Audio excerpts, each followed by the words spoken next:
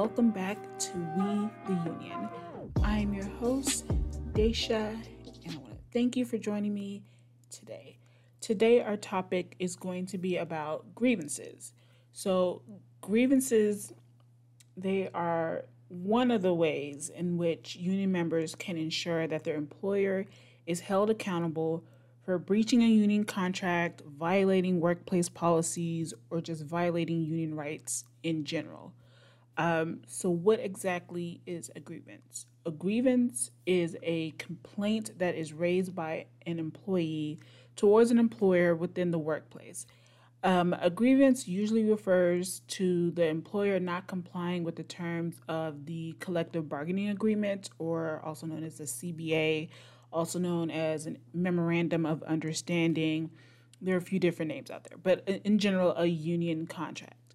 So, a violation of this agreement can involve failing to provide required pay or not maintaining safe working conditions. It's a fairly broad, right? Fairly broad when you're dealing with like a CBA or an MOU. So, both groups of workers and individuals may file a grievance, and grievances can involve a variety of issues, including violations of workplace policies, violating union contract, violating just safety issues. It can just be a variety of issues. So, while many grievances are contract related, there does not need to be a contractual violation in order to file a grievance. So, before we get deeper into the grievance process, just know that it can be very broad and it can vary from employer to employer, which I'm sure I will reiterate throughout this podcast. We're going to cover just basically some generalizations about the grievance process so that you can get, just the basic gist of it. But of course, you always want to read your contract so you know your grievance process and how your employer expects you to handle it and how your union will handle it. So, there are 4 types of grievances: individual, group, union, and class action grievance. An individual grievance is when management violates the contract and it only affects one employee. So, examples include discipline, demotion, harassment, improper classification, or denial of earned income for one employee. Group grievance, in some cases, a management violation of the contract affects more than one person. So, an example of that is if multiple employees were not allowed to take their afternoon 15-minute break, then they could file a group grievance. A union grievance is when the violation affects the union as an institution. So, an example, if management failed to provide space for a union bulletin board required by the contract, a union grievance could be filed. Union grievances protect the right of the union to function as the certified employee representative. In some instances, management may violate the contract, but the employees may be unwilling or afraid to file a grievance. The steward has the option of filing a union grievance on behalf of the affected bargaining unit members. For a class action grievance, it usually is a grievance that is filed on behalf of a class of affected employees. So the class may be as broad as the entire bargaining unit, or it may be more narrow, like a particular job classification, job title, or shift, or, for example, like all water plant operators in the bargaining unit, or all women in the bargaining unit. So an example of this is if an office assistant were not to be given back pay for a reclassification of the position, a class action grievance could be filed for all the employees with that job title. So, every single union contract should include specific grievance procedures that outline the steps to be followed, right? Which is why I suggest you read your contract so you know exactly, all of your options, right? So, grievance processes may differ obviously from employer to employer under, your own contract. However, most will certainly have a general process in common. So, what is this procedure? What is the process? Typically, the grievant, the employee, the union member, will reach out to the union representative or steward to go over some of the facts of the case to determine if a grievance can be filed. Sometimes an informal meeting with management can resolve the issue. However, if an informal meeting doesn't resolve the issue, then a formal grievance will be brought to the employee's supervisor or manager or HR representative, whoever typically handles the first step of a grievance at your workplace. So typically this is done, via a grievance form, an email, something in writing, right? You always want to make sure you do it in writing once the formal process has begun.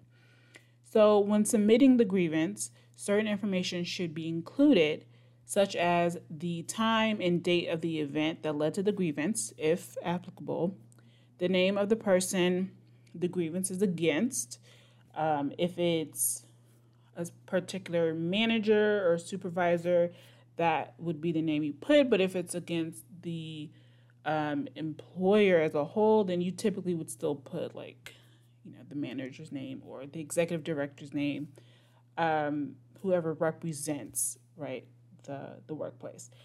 The name of the person filing the grievance, you also want to include that. A description of the basic facts of the grievance, an indication of what parts of the contract were violated, and a proposed solution to the grievance. So you can keep it really simple and, just put, if it's you who wants to file the grievance, make sure your name's on it. Make sure whoever the manager's name, the HR person, the executive director, whoever it's against, make sure their name is included. Just give some really basic details and facts. You don't want to start putting evidence in there. You always want to keep your evidence and your documentation for the actual hearing.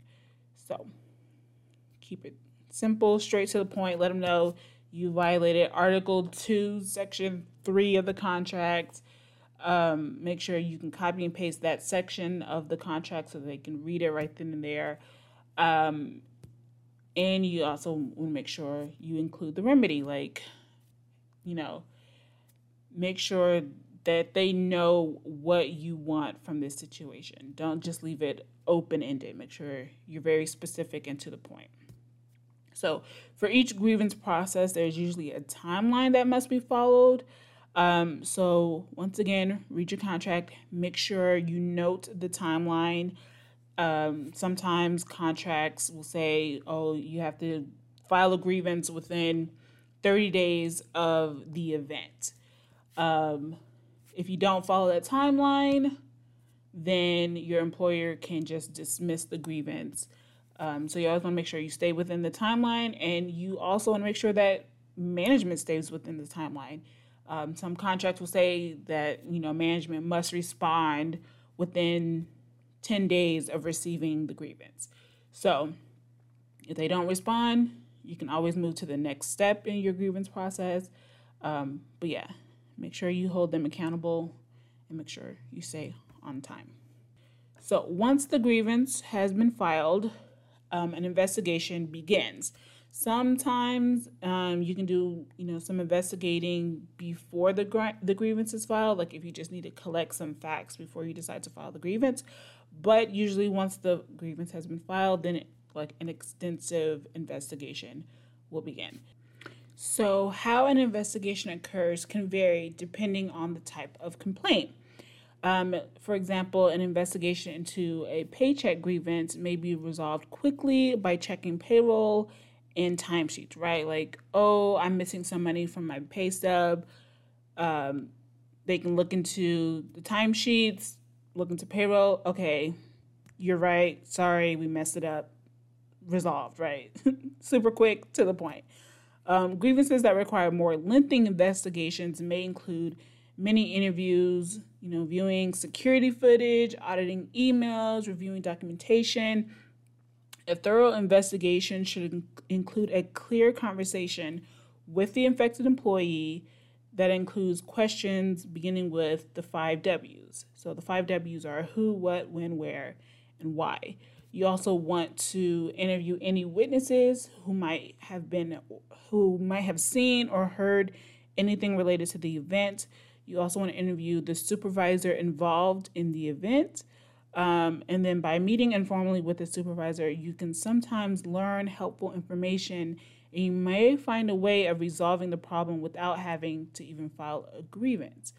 But that interview could also lead to you filing the grievance, right?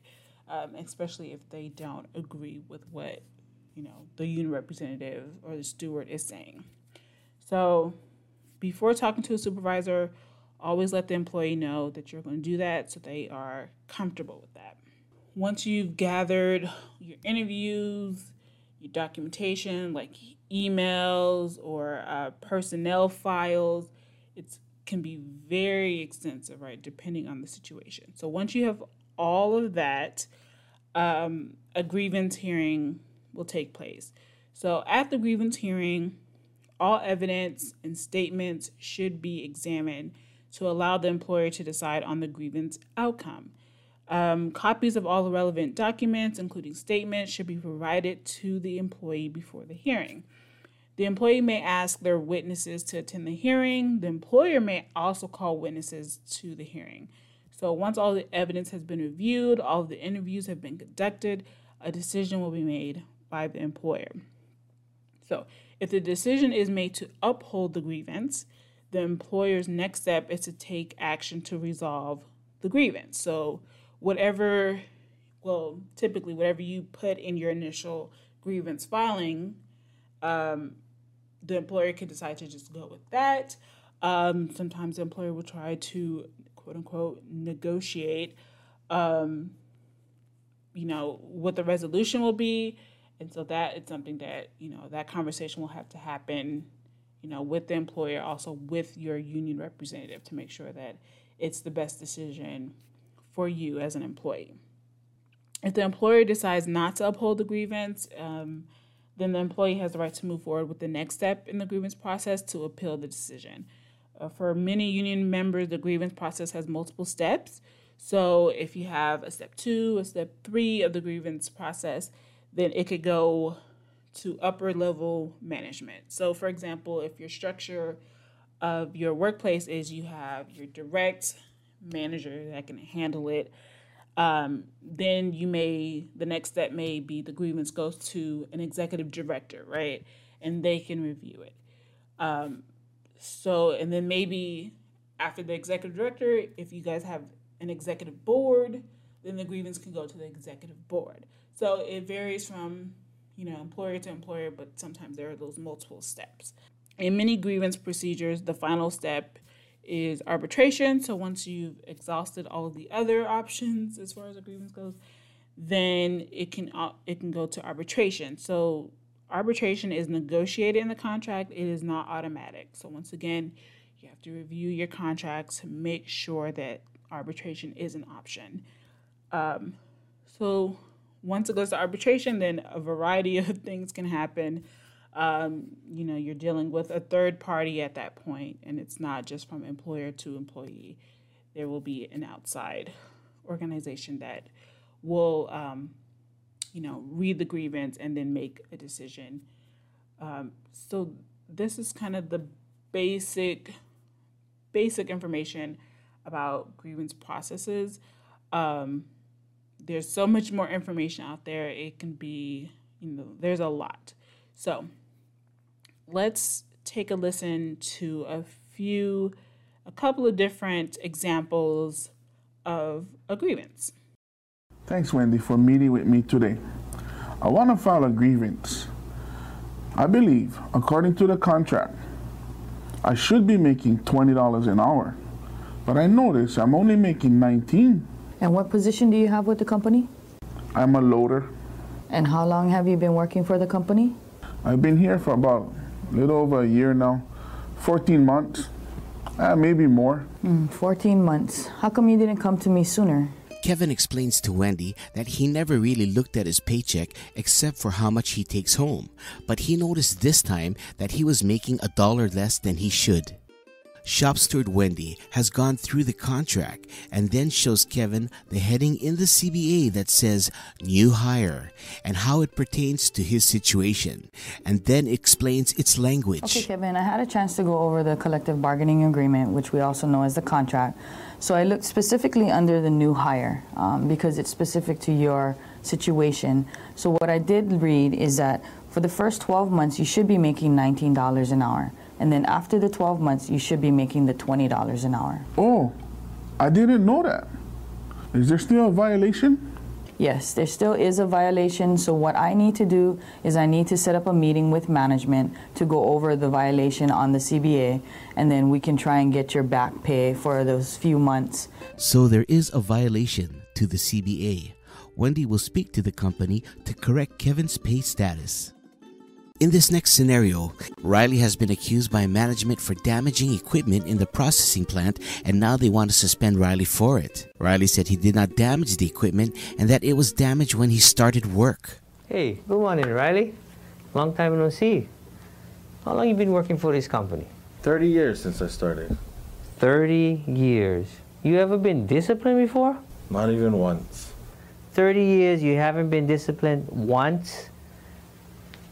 You gotta tell me what's going on. Riley explains to Keith that when he came back to work, the equipment was already damaged, but it didn't affect his ability to do his job. Riley says he reported the equipment damage to the foreman, and the foreman instructed him that he should continue to work. Riley, I need to know who was running that equipment on the shift before you. It's usually Mark. You should check with the supervisor to make sure, though. Keith then meets with Mark to further investigate. Mark tells Keith that the equipment was damaged and that he reported it to the foreman. Keith then meets with the foreman, and the foreman confirms that both Riley and Mark let her know about the damaged equipment. Keith then gets statements from Riley, Mark, and the foreman. Next, Keith meets with the manager that wants to suspend Riley. The manager's only response is that she noticed that the equipment was damaged and that Riley was using it. Keith then provides written statements from Riley, Mark, and the foreman, and also provides the CBA in which states the employer can only discipline employees with just cause. The manager disregards the information and suspends Riley for 3 days. You ask the manager to put it in writing, in which she does. Based on the scenario, the CBA was violated. The company did not have just cause to discipline Riley. At this point, there is a violation of the collective bargaining agreement, and a grievance would need to be filed. So in both of those examples, the contract was violated, so a grievance was needed. One was a little bit more extensive than the other one, right? It should be, let me note that, it should be fairly simple to fix a wage dispute, right? He was making less money than he technically was supposed to be making based off of the contract. Therefore, management should just resolve the issue very quickly. But we all know that that's not always the case. But in that situation, it was handled quickly. So hopefully you have a fairly good idea about what a grievance is, like what are your options as far as a grievance, as far as the grievance process goes. So if you are interested in becoming a steward, I would reach out to your union representative, and ask about their steward program. We always have great trainings for stewards, so always be on the lookout for those. So hopefully you can jump in and get the necessary training you need to be an effective steward. Like I said, there's a lot more information out there, so be on the lookout for those trainings. There's a lot of resources out there. Hopefully, we'll have training for that in the near future, and hopefully we can train more stewards to help out their coworkers and help out themselves, when they're in the workplace, because it's one of the great tools we have as union members is the grievance process. And, being a steward allows you to represent, your fellow coworkers. So I want to thank you guys for listening. Hopefully you learned a lot. Hopefully you can share this knowledge with other people. And hopefully you can, seek out more information. So thank you guys for listening. As I end the podcast, I just want to share this brief clip about Weingarten rights, which go hand in hand when, you start to begin a grievance or when you're dealing with management. It's vital information and it's extremely important. So take a listen, and I will see you guys next time. In 1975, the United States Supreme Court, in the case of the National Labor Relations Board versus the J. Weingarten Incorporated, upheld a decision that said that employees have a right to union representation at an investigatory interview. These rights have become known as the Weingarten rights. The case actually comes from a worker at a lunch counter named Laura Collins. She was accused of stealing a large box of chicken when only paying for a small. Even after explaining to the employer that she took the right amount of chicken and only used a large box because there were no more smaller boxes left, they still would not believe her. Her story did later check out, and she was cleared. Several times during the interview, Collins requested her union rep and was denied. Now, despite orders afterwards to keep quiet about the situation, Laura wasn't having it. Collins told her shop steward about the incident, an unfair labor practice was filed, and the results are that today union workers have the right to representation because one courageous woman working at the lunch counter would not be pushed around. So what Weingarten rights do is guarantee an employee the right to union representation at an investigatory interview when they have a reasonable belief that discipline may result. But they have to be requested. The supervisor is not required to tell you what your rights are. Once requested, the employer has three options. They can delay the interview until union representation is present, they can end the interview, or ask if the employee is willing to proceed without union representation. No. The person representing you under Weingarten has a right to know what the subject is before the meeting. They get to counsel you privately beforehand, help with clarifying questions, they can give you counsel on how to answer questions, and they can also provide additional information to the employer after the interview is over. They don't run the interview, but they are also not required to be silent witnesses. Question: do non-union workers have these rights? Answer: no. Weingarten rights only extend to union workers. So to wrap things up, in June of 1972, Laura Collins decided to buy some chicken that she was going to donate to a church dinner. She had no idea that her demands for union representation would go all the way to the Supreme Court, and that her bravery and determination would win some of the most important worker rights in labor history. And the cost of that chicken? $1.